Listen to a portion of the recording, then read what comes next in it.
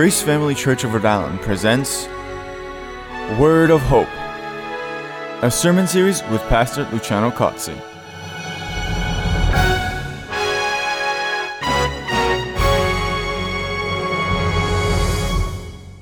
Welcome. The Word of Hope sermon series is a ministry of Grace Family Church of Rhode Island. It was instituted to bring sound teachings from the Word of God to as many people as possible. Our purpose is to offer you a message that is quite practical and contemporary, that brings the Word of God to light in a way that makes sense in your daily life. As you listen to this message, it is our hope and prayer that the Lord will bless you through it and bring you hope, comfort, and guidance. And now, Pastor Cozzi.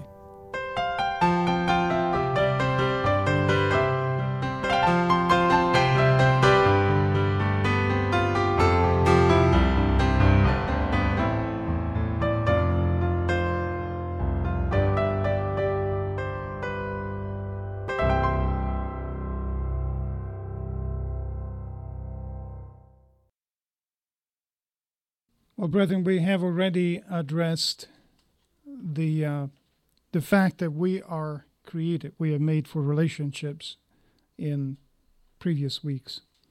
We have talked how we are created to relate to God. We are made to relate to Him. Every attribute that distinguishes us from the rest of creation, from the animals and other living beings, every attribute that distinguishes us is in function of that relationship. It makes it possible for us to have a relationship with them and, obviously, a relationship with one another as well. But we also pointed out in the weeks past that relationships have been messed up since the very beginning. You know, you go through the Scripture and all you have to go is the first three chapters, and you already find relationships being altered, distorted by sin. The relationship with God has been distorted by sin. The relationship with one another has been distorted by sin. And I don't need to repeat that, but I do need to ask a question. What then? All right, we know that our relationships are distorted by our tendency to do the wrong things, our tendency to sin. But then what do we do when the relationship has been impacted? What do we do when the relationship has suffered a blow? How do we restore them? That is something that we need to talk about, obviously, because we cannot just simply say we messed up the relationship through sin, but we need to also understand how to restore them, how to deal with them, how to cure them, how to bring them to the level that they should be. And this passage is one of many, many passages, because actually we could say the entire Bible, the entire Scripture is about relationships. We're going through a Bible study on Thursday night right now. For those of you who know, well, you know what we're doing, but those of you who don't come, you need to know, and I think it would be good for you to know that those Bible studies are going through the book of Genesis. And contrary to so many people's opinion about the book of Genesis, the book of Genesis never ever intended to be a book of cosmology or a book of origin in terms of physics and things of that nature. Although the information we have seen on a number of occasions, the information contained in there, even though it was written thousands of years ago, is accurate to the most modern scientific findings, it is not a book of science. It starts at the very beginning as a book of relationships. And that's why sometimes some people misunderstand it, because they look at it and expect it to be a book of science, which is never intended to be, and then miss out the relationship aspect of it. And if we look at it from a right angle, we will see that it is all about relationships. And it does contain a few points that actually are corroborated by the most recent scientific findings. So it is accurate, but again, the purpose is relationships. And we see that from the beginning. It's the intent of God's communication with us. So it is not surprising that this passage that we just read today, way back later, much later than Genesis, of course, in the time of the early church, would address that. Because even people in the church, even though we are supposed to be guided by the presence of God within us, even people in the church obviously are still dealing with sin, are still doing things that they're not supposed to do. We all are We all have that tendency to sin.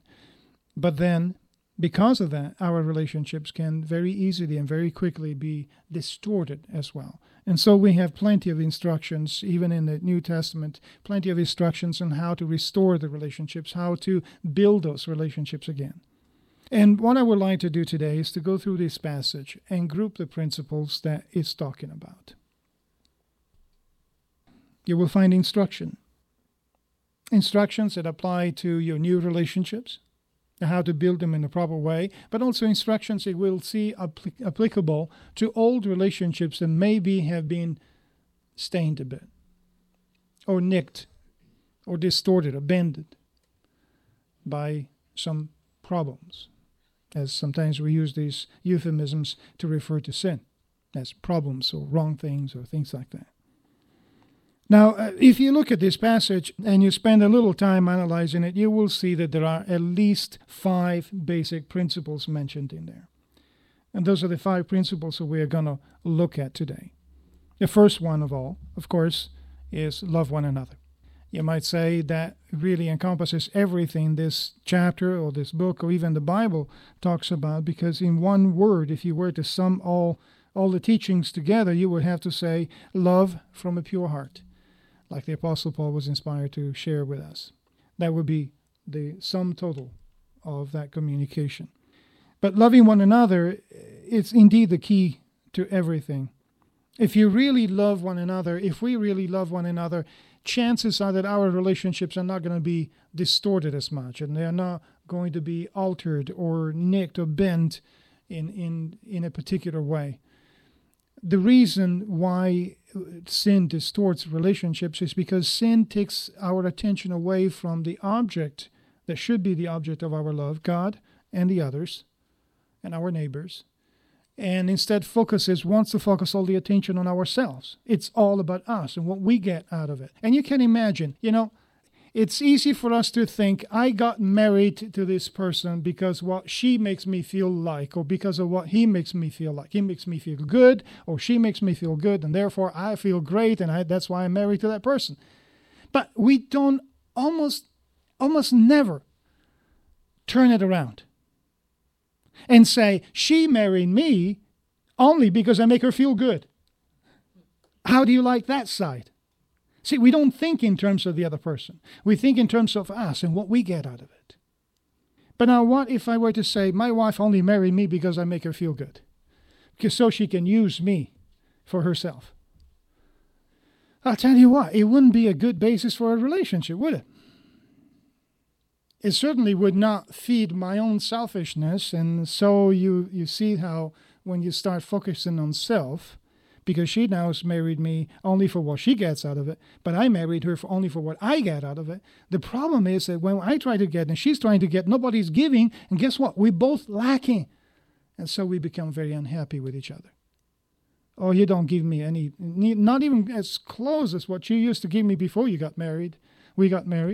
And she says the same, and so I pull back and she pulls back, and now even more we don't give each other anything, right? And so it's easy, if you look at it in that way, it's easy to see how focusing on self really doesn't build a relationship, but tends to tear them apart. So loving one another, by definition, what is love?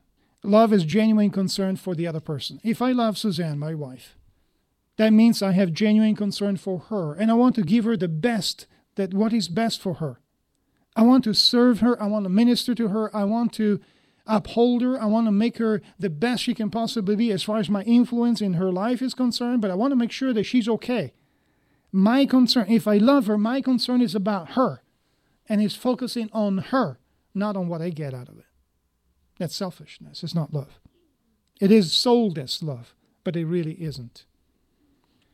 Now, if I can love her that way, that love is just a mirror image of God's love for me and for you. Because ultimately the way we learn that kind of love is by looking at God and what He has done. I mean, He's the creator of all things. He's the one who made everything. He's the one who owns everything. And He doesn't, if you want to look at it that way, He wouldn't even have to even pay any attention to us. But He created us to have a relationship with Him. He created us to share eternity with Him. And not because He needs us, but because He wants us to be much more than happy. He wants us to experience His glory and the increase of His peace and His kingdom forever. He built it all on love. He created out of love.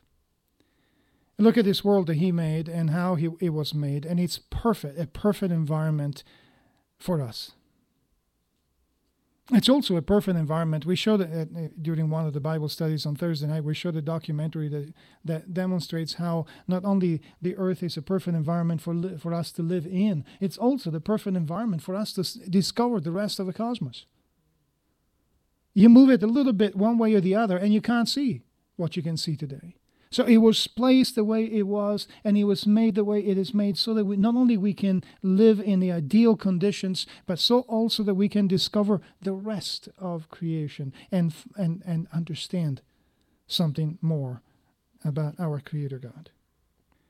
But His love obviously didn't stop there. He entered into His creation as in the person of Jesus Christ. He gave Himself for us. He died so that we don't have to experience the death that sin brings about. He paid our penalty on our behalf, and that is love. You know, if you were to see me giving my life to save my wife's life, you probably would think I loved her. And you would be right. Because as Scripture teaches us, there is no greater love than to lay down your own life for someone else. But ultimately, you think about God Almighty, the one who created all things. And John 1 says He's the one who created everything. Putting down His own life for you, that's the ultimate love. And it's not about Himself. He didn't have to do that for Himself. There is nothing that He gains from that, but He's giving all for you. And so we learn from that. The ultimate and most awesome example of what love is. So when He tells us love one another, as Jesus Himself taught us, it's not the love of this world that He's talking about, but His own love. Extend the same giving, extend the same interest, the same care that He showed to have toward us, extend it to one another. Bask in His love, yes, but then use it and pour it out toward one another. In verse 9 it says, love without hypocrisy. Now, love is giving, not getting. So what does it mean to give versus getting? To give without hypocrisy. Well, we need to understand that term, the Greek term used for hypocrisy. That is the same word that was used for the actors in the amphitheaters in Greece. You know those curved-shaped theaters? Well, the actors that were acting there used to put a mask in front of them. They had essentially two masks, one with a big smile and one with a frown. So when they were supposed to be happy, they would put the mask with a smile in front of them. When they were supposed to be sad, they would put the mask with the frown in front of them. And that act of putting a mask in front of them is where the word hypocrisy comes from. Covering the real self with a mask to come across in a different way. And that fits, doesn't it? Because that's what we tend to do when we are hypocritical. We tend to cover the real self with a mask to appear something different from what the way that we really are. So when he says love without hypocrisy, it means be genuinely concerned for one another, be giving toward one another, but not as like wearing a mask. Do it from a heart. Be genuine about it. Be that way because you really are that way, because you really want to be that way, not because you want to appear as a good person. So here you go, put my Sunday clothes on, and I appear like I'm holier than thou, or I'm a holy person, or I'm a good person because I'm going to church, or I'm doing this, or I'm doing that. And then as soon as I get out of here or turn around and change my clothes, I'm the same filthy mouth and the same pagan person I've always been, offending and hurting and stealing and doing all sorts of things that are totally inconsistent with being a Christian. That would be hypocritical, wouldn't it? But I have to put a disclaimer here because sometimes people think that hypocritical is something that is not. I think we all understand hypocrisy because we see so much of it around us. Friends that put the mask of being friends in front of us and then pull out the knife when we turn the back. We know that. We have experienced that kind of hypocrisy. But then we form this idea that hypocrisy is doing something we don't feel like doing. And that's not true. That's not true. An example. I use it hundreds of times, especially with the people I counsel, and they come up and they say, but I know I should do this thing, but I don't feel like doing it. And I feel like if I do it, it's a hypocritical thing to do. So here I go back over and over to my little illustration of the alarm clock in the morning. And the reason why I use that is because we all share that problem, right? This morning, my alarm clock went off. And man, you know what I felt like? I felt like grabbing that alarm clock and slamming against the wall and going back to sleep and say, leave me alone, right? I didn't have enough sleep, right? And I didn't want to listen to the alarm. So some people think, well, I don't feel like doing it, so if I do it, it's going to be hypocritical. Not true. It's going to be right. Because you know that I need to be here by a certain time. And if I didn't get up when the alarm went off, I wouldn't be here. And that would not be good. So what I did is, even though I didn't feel like getting up, I still got up. That's not hypocrisy. You know what hypocrisy would be? If at that moment I put the mask in front of me and pretended to be happy about it. Oh, thank you. The alarm went off again. Oh, that's so wonderful. I love this alarm. Oh, it is so good to wake up earlier before I'm supposed to be, when I'm still not rested enough. It's so nice. I love this. That would be hypocrisy. I can guarantee you that would be hypocrisy. That's pretending to be what is not. But to say, oh, man, I don't feel like it, but I got to get up. And I will get up because it's the right thing to do. That's not hypocrisy. That's making a choice. Making a choice despite the way you feel about it. And you know, and I know, that choice is the right one. So, with that disclaimer, what hypocrisy is not, let's go back to this statement. Love one another without hypocrisy. Don't pretend you love a person. Don't put the good face just because you expect to get something back. That's what many people do. Oh, I'm a wonderful person, and I'm giving this donation, so I'm going to have the newspapers take a picture with a big check like this, oh, yeah, see how good I am. And so that's a facade, isn't it? Maybe behind this says, well, the only reason I'm giving this check is because I'm getting the tax break that keeps me below the tax bracket I need to be, right? Or that I would be otherwise. Or maybe the other thought is, I really hate to give this check, but it's good publicity, and I needed the extra publicity. Well, you see, that is a facade that doesn't reflect the reality. What we are supposed to be like is that we are supposed to be genuinely concerned for one another and truly love one another, not with a facade, but from the heart. I think you get the point. But then it says in verse 10, be devoted to one another. See, love one another could be understood occasionally, right?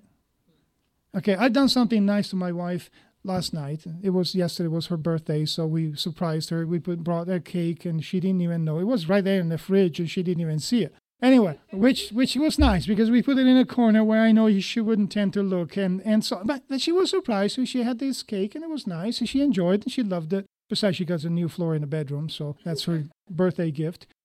So I done something nice for her, right? So I'm okay for the next month. Okay, I'm done. I'm okay for the next month. I don't have to do anything else nice to her. I can cruise on for a while right now, right? Yeah, if you say love one another, that might even be understood to be the case, but not when you say be devoted to one another in love. That breaks the bubble. Because now, to be devoted to her in love, or to be devoted to one another in love, that means I need to continue and do that constantly, continuously, all the time as my normal, regular routine. That means I got to do something nice for her today as well. I know, she likes that too. All right. Well, actually, I want to do something nice for her. And that's the way it should be. We should be wanting to do that. And that's what being devoted means. So, devotion is what characterizes love that is not towards self, but rather completely poured out toward the other person. It doesn't say love one another while you're being devoted to yourself. It says, no, be devoted to one another in love. As you seek the best and to give to one another, be devoted in that love. All right, we understand a little bit enough about this first principle to move on. The second principle, and all of the other ones, are a reflection of this love. You might say it's an explanation of how this love actually is put into practice. But the second one is respect one another. Now I want to submit to you, how would it be, or better yet, how easy would it be to be offended if we really respected one another from the heart, in love? You know what? It's going to be tough. It's going to be tough. In my own experience, every time I got offended, it's because I didn't have a respect for the other person. Or any time I offended someone, it's because there was a lack of respect toward each other. If I were to say a couple of bad words to my wife, since I'm picking on her today, if I were to say a couple of bad words to my wife, it's because I don't respect her. She would be offended by that, but the reason is I don't have respect for her. If I respected her, I wouldn't say those words. I couldn't possibly say those words. Now, here's how that boils down. Verse 10. Verse 10 we read, give preference to one another in honor. Well, that's different from what we hear usually around.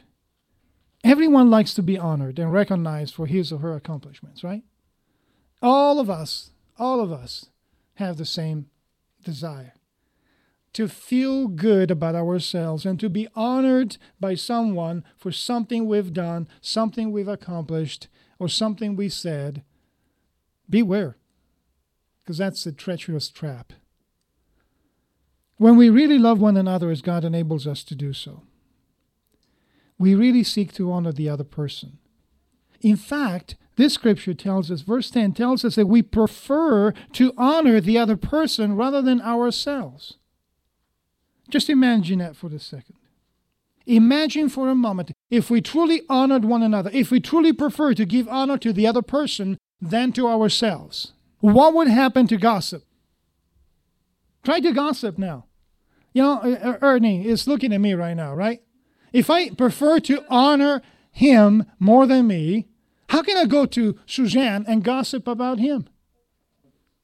Yeah, it's inconsistent. It really doesn't make any sense. If I want to honor you, I wouldn't be going around saying a whole bunch of slanderous things about you. It's impossible. But if I don't respect him, I might go to Barbara and say a couple of things about Ernie. Now, he's in trouble. Okay? You see what I'm getting? If you put that respect in, if you seek to honor the other person even more than yourself, then there is no room for gossip, there is no room for slander, there is no room for those incredibly hurtful things that people do, that we all tend to do. In verse 16, be of the same mind with one another. Easier said than done. Be of the same mind with one another. But how can I be of the same mind as Elizabeth, for instance, if I don't respect her enough to even know what's in her mind? You know, oftentimes I noticed when my wife and I had a bit of a spat or an argument or something like that, one of the issues that were there is that we didn't listen to each other. We didn't have enough respect to actually find out what was in the mind of the other person before we reacted to that. And usually what we do is when we're too tired to react, we find out it was a completely gross misunderstanding to begin with. And then we look at each other, we think, why did we waste so much time on a stupid misunderstanding? But again, that respect would really make a difference, wouldn't it? We can't be of the same mind with one another if we don't respect each other enough to understand what is in each other's mind and to listen to one another. And even if we have a problem with that person, even if we look at an individual and say, I really having a hard time having respect for this person after what he or she has done. And if you have that weakness, if you are affected by that weakness, there's one thing I can still tell you. You can at least respect what God is doing in that person or what God has done in that person. And believe me, there have been moments in my relationships in which I had to do that. I just didn't find within me to respect the person in and by him or herself, and I had to look at it from that angle. Can I at least respect what God is doing in this person? And the answer is, yes, you can. And you can start from there. Verse 16, it says, don't be haughty, but associate with the lowly. That's respect. That's honoring one another. Honoring and respecting one another prevents us from working on the basis of castes. I am a much higher level than you are, therefore I can't associate with you. Well, that's absolutely in breach and violation of this principle that God has given us through the Apostle Paul.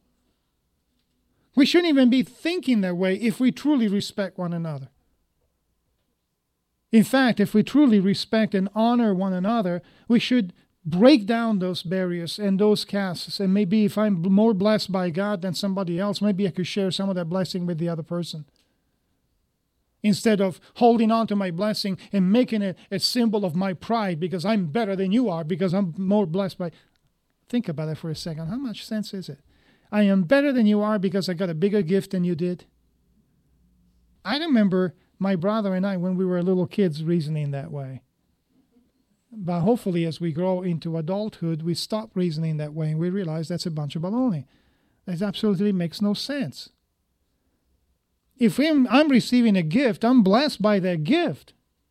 It's not something I earned or deserved. It's a gift. And if my gift is a little bigger and better than somebody else, maybe what I should do is to share some of that gift with the other person. I wish my brother did that with me. I really do.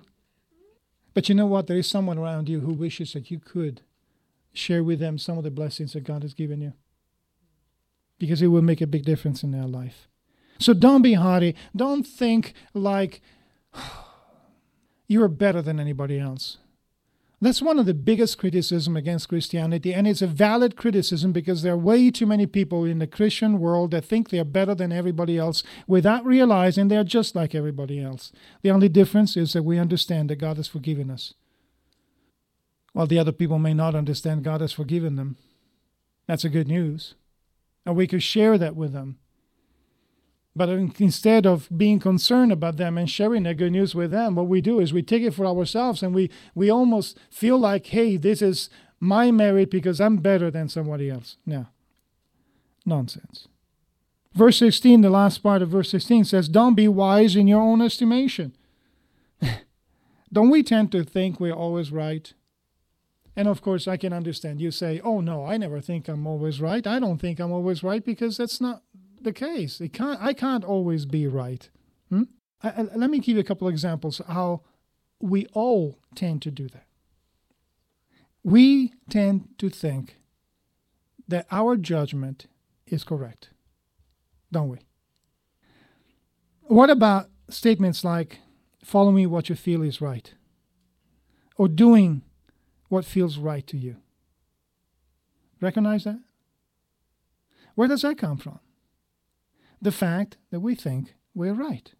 The fact that we think we're wise. We don't spell it out that way. We don't translate it to that. But when we think we are wise in our own estimation, when we think we have a good judgment, then we say, okay, well, let me see. If I like it, it's okay. If I don't like it, it's not okay. If I can understand it, it's fine. If I can't understand it, it's bad. I know I'm pushing some buttons. But please think it through.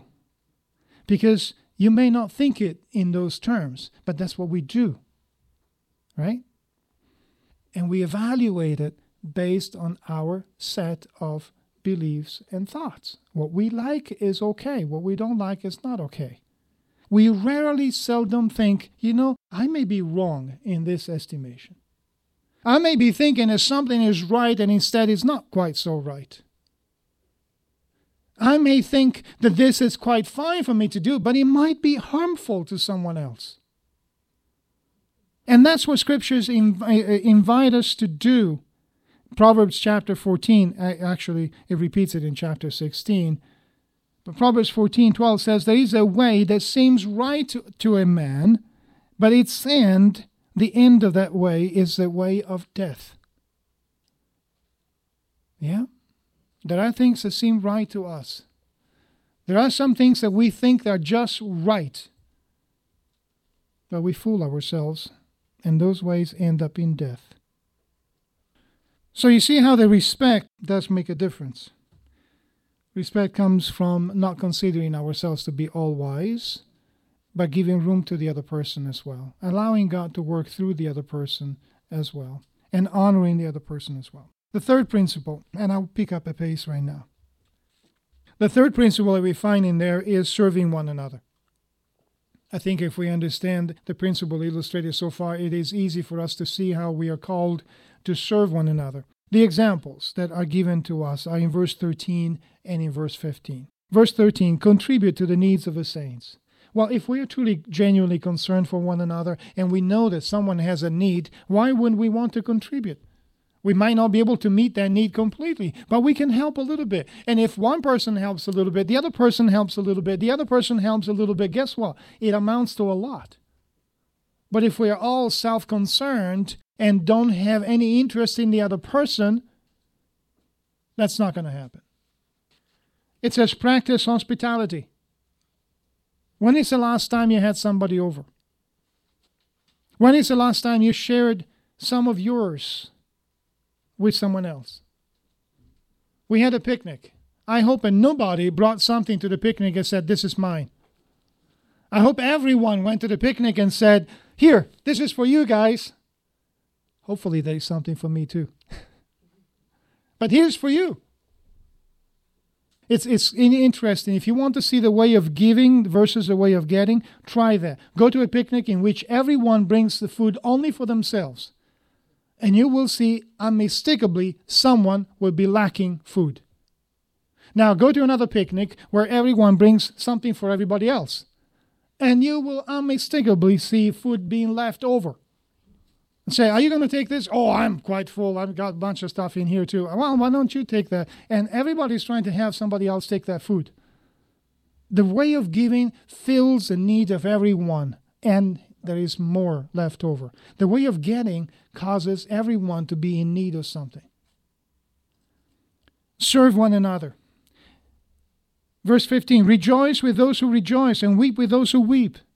Share and minister to the people in their emotional state and wherever they are. Are they joyful? Rejoice with them. Are they sad? Share that with them. Be there for one another.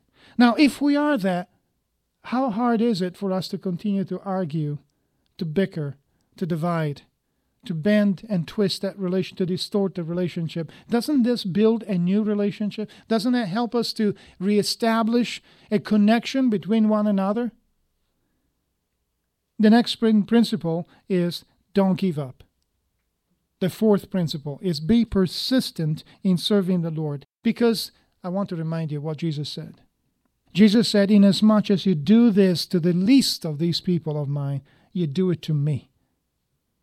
So everything you do to your brother or sister, everything you do to the person on the street, everything you do to a stranger, you're actually doing it to Christ himself. So when he says in here, be persistent in serving the Lord, means be persistent also in serving one another. And persistency means you don't give up. No, it doesn't mean you become annoying. All right? And you go to Elisabetta's house and say, you need some food. Oh, look, the table is full. I really don't need this. And I mean, that's fine. It's very nice, thoughtful. No, you need some food. You better take my food and be obnoxious and try to push your service. Of course not. And it's kind of hopefully humorous that we put it that way. But be persistent means don't lag in diligence. Be fervent in spirit, meaning do the things you do, the ministry that you do, the service that you do for one another with passion, with conviction, with desire. And if something goes wrong, if you have a curveball thrown at you, don't give up. Yeah, I tried to help that person who was hurting like crazy, and he snapped back at me. And I'm offended now. I'm never going to talk to that person again. That's not being persistent. That's not being forgiving. That's not being loving. That's not being any of the things we saw. That's not being respectful. That's not serving one another. That's none of the things we talked about so far. It is a lack of understanding. If someone is hurting and hurting deeply, chances are they will snap back. Nurses understand that. They deal with that every day. Pastors understand that. They deal with it almost every day. A senior pastor was mentoring a young pastor, and this young pastor was complaining about the fact that somebody was being grumpy and and answering in the wrong way. And the senior pastor said, okay, do you have a dog? He said, yes. What if your dog had a wound on the side? And you had to attend to the wound, and you went to push into the wound to take something out of the wound. What would the dog do? Oh, it would probably, the first temptation would be for the dog to bite me, but probably might refrain himself, but it would come around and try to bite me. And the older pastor said, why would he do that? Well, it hurts. I mean, he's probably defending and protecting the wound. He says, why would you think more of a dog than a person? A food for thought, really. Because when you go and help someone in an area that really hurts them, you are touching the wound. And as sometimes they react and they respond biting a little bit, you need to understand that that's what happens. It's defensiveness. It's insecurity. It is pain coming through in that way. You need to look beyond that and continue to help and serve and minister to that person. That's what we're called to do. But even more so, we are to rejoice in hope, we are told in verse 12. Don't rejoice, it doesn't say rejoice in what you get back. No, rejoice in hope. That points to at least a couple of things. First of all, the hope that we have in Christ. Once you have done the service that God has called you to do, Christ will respond to you, Matthew 25.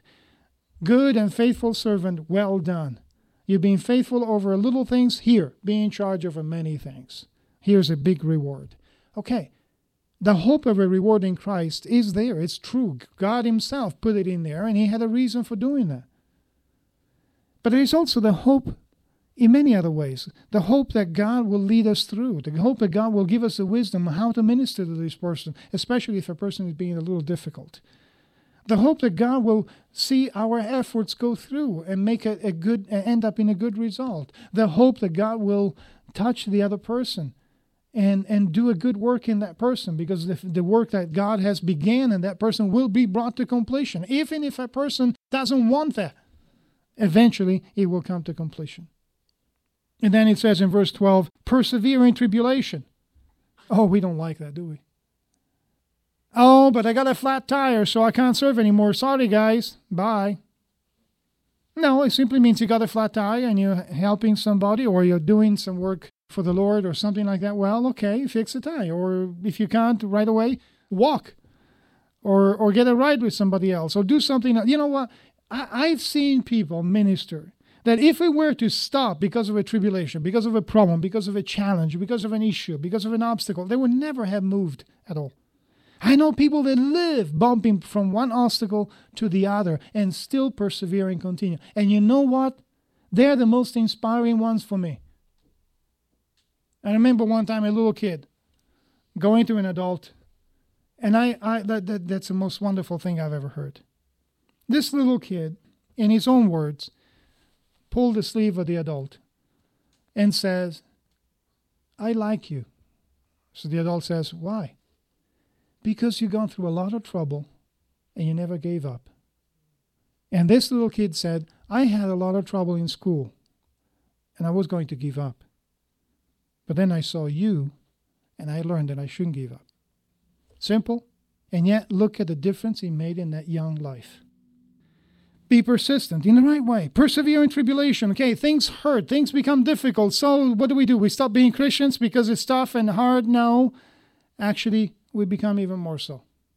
We persevere even when things are tough and difficult. Verse 18, if possible, as far as it depends on you, be at peace with all people. Now, I like the wording in here because to be really, truly at peace, it takes two people. If I want to be at peace with my wife, Suzanne, it takes both of us to be at peace. But if she doesn't want to be at peace, which is not the case, okay? If she does not want to be at peace, which is not the case, I'm still bound to do everything possible on my side to be at peace with her.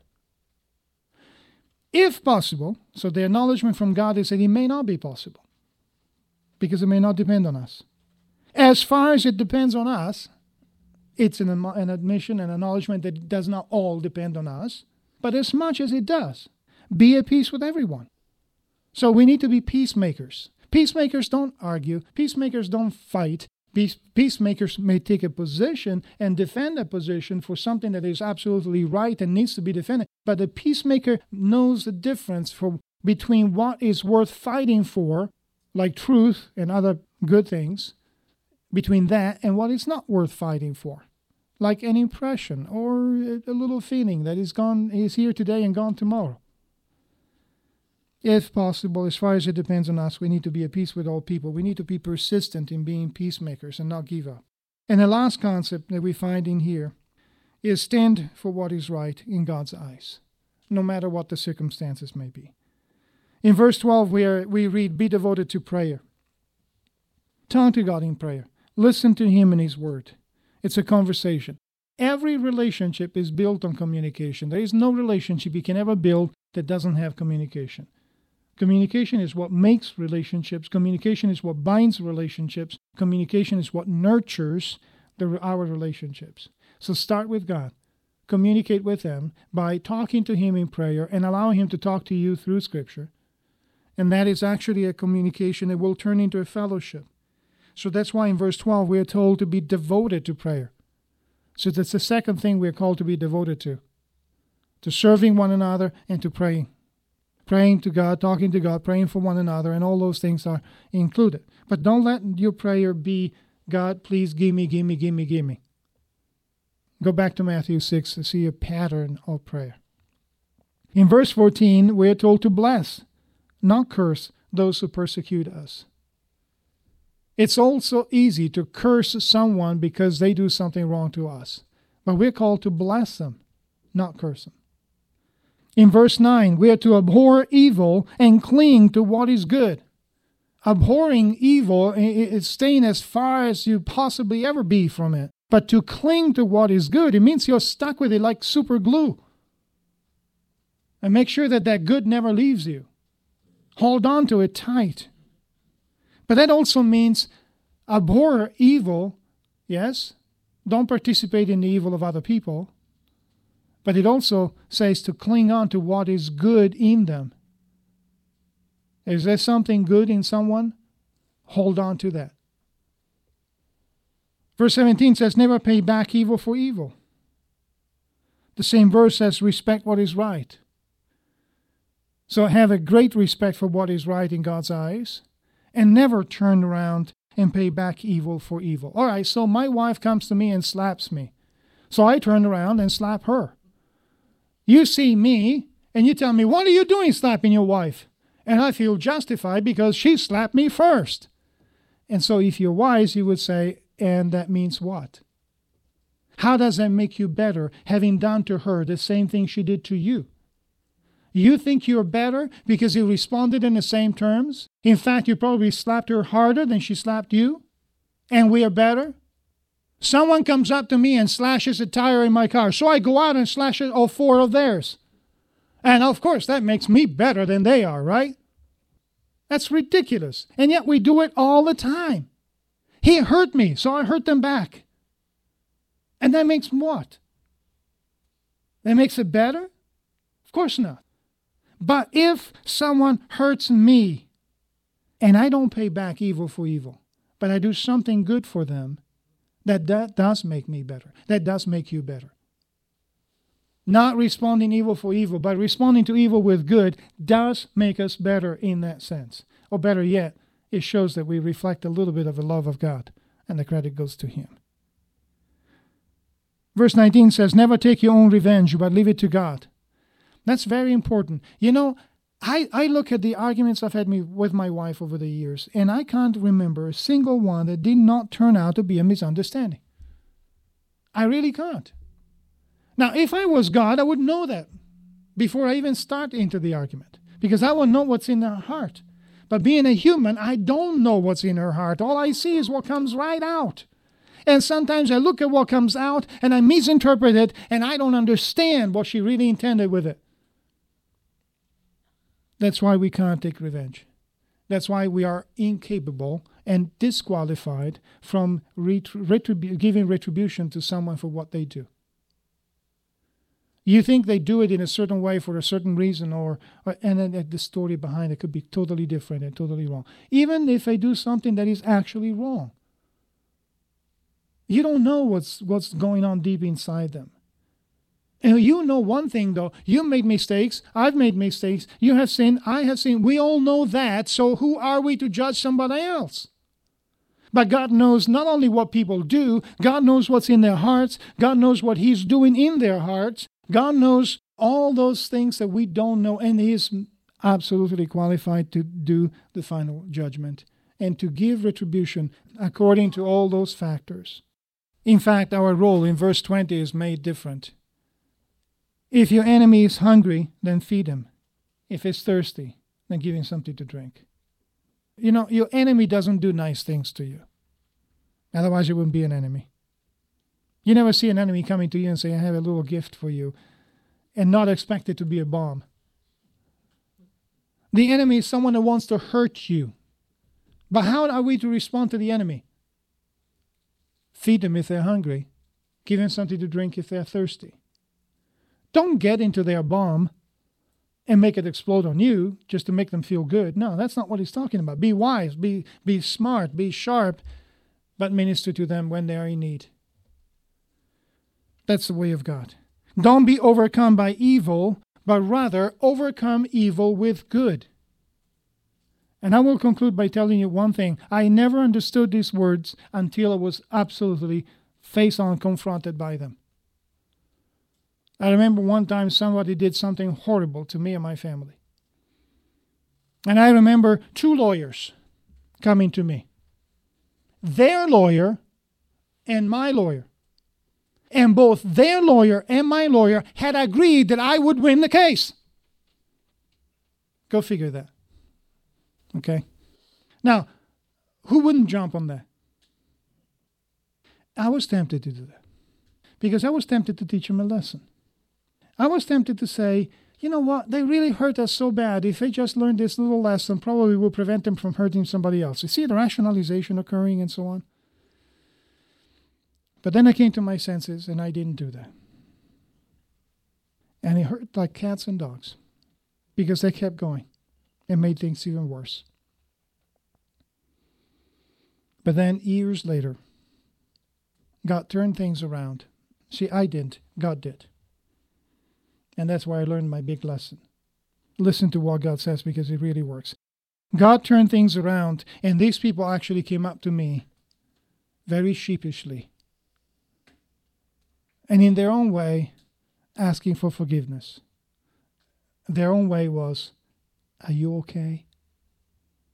You know, when someone has hurt you so much, for them to come up to you very sheepishly and say, are you okay? It's almost like saying, it translates into saying, you know, I realize I've done horrible things to you, and I hope you came out of that okay. That I did not damage you permanently. And I was able, in all honesty, to look at them straight in the eyes and say, I am quite fine, thank you. And I am where God wants me to be. God has used it for good. He turned that evil into good. But He wouldn't have done it if I was overcome by evil and I responded to evil with another evil. If I took upon my hands to do vengeance, God wouldn't have been able to work all those things around, and the relationship would never have been mended. And every time I think of that, I would still have the same pain within me, if not worse. While today, by the grace of God, I can think of those events and not even have a little sting of pain. If anything, I have compassion for those people, and I hope that they're okay.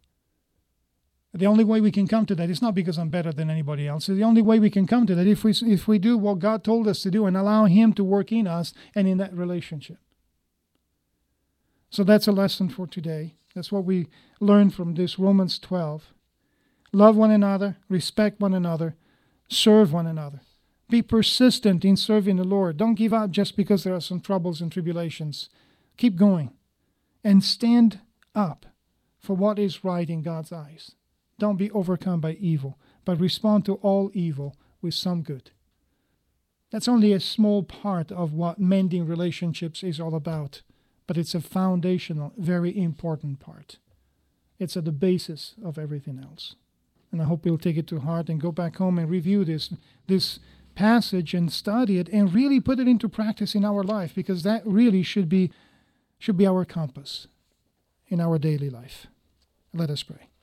Father, we thank you very much for having that love toward us, for having that reconciliation, for making possible for us to be reconciled with you, for reaching out to us and mending our relationship with you And we ask you that you will grant us the ability to mend our relationships with one another as well as with you. We thank you for your love, and we ask you that that love may fill our hearts and then flow out from us toward one another. And we ask you that you would give us the wisdom to understand how to apply your word and how to apply your principles to our relationships. And we commit ourselves and our relationships to you in Jesus' name. Amen.